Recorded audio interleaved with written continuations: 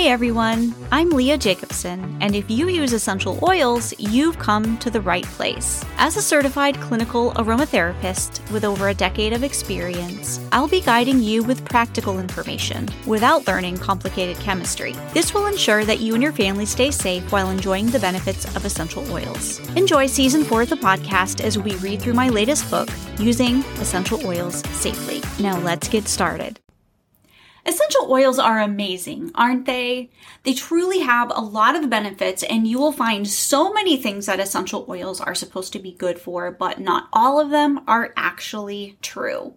Like the statement that you've probably heard or seen across social media that carrot seed essential oil has a high SPF and can be used as a sunscreen.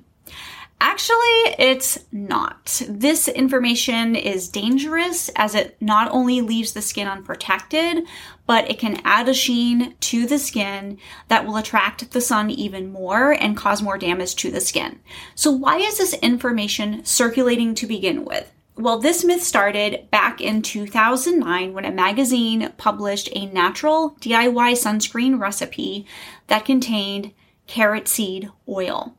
That provided protection they said was about a 40 SPF rating, but what a lot of people missed is the and other ingredients part of the recipe.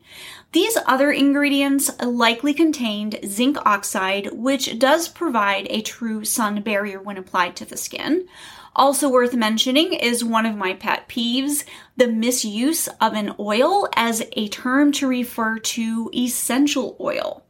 So oil versus essential oil. The truth is carrot seed oil could mean either carrot seed carrier oil or carrot seed essential oil. Unfortunately, the terminology is not kept consistent even by professional aromatherapists. One well-known aromatherapy expert often just says oil when he refers to an essential oil, further causing confusion. I personally prefer to always say essential oil when I mean the essential oil, and just oil to refer to the carrier oil or the herbal extraction or infusion that is not highly concentrated, like the essential oil. So to wrap it up, well, carrier oils can provide some SPF. It is not significant enough to prevent a burn. So the next time you see advice on social media or in a magazine that says that you can use carrot seed oil or carrot seed essential oil either alone or in a recipe, please be careful. You can just use something like a jacket or a long sleeve shirt or a hat or something else to protect the skin. And if you want to slather something on your skin, you can try to create something that includes zinc oxide that truly has SPF. So if you have any questions for me, please leave them in the links below, or you can contact me through my website or on social media. And I would like to invite you to our class this month on carrot seed essential oil, which you can find more about on my website, leahjacobson.com.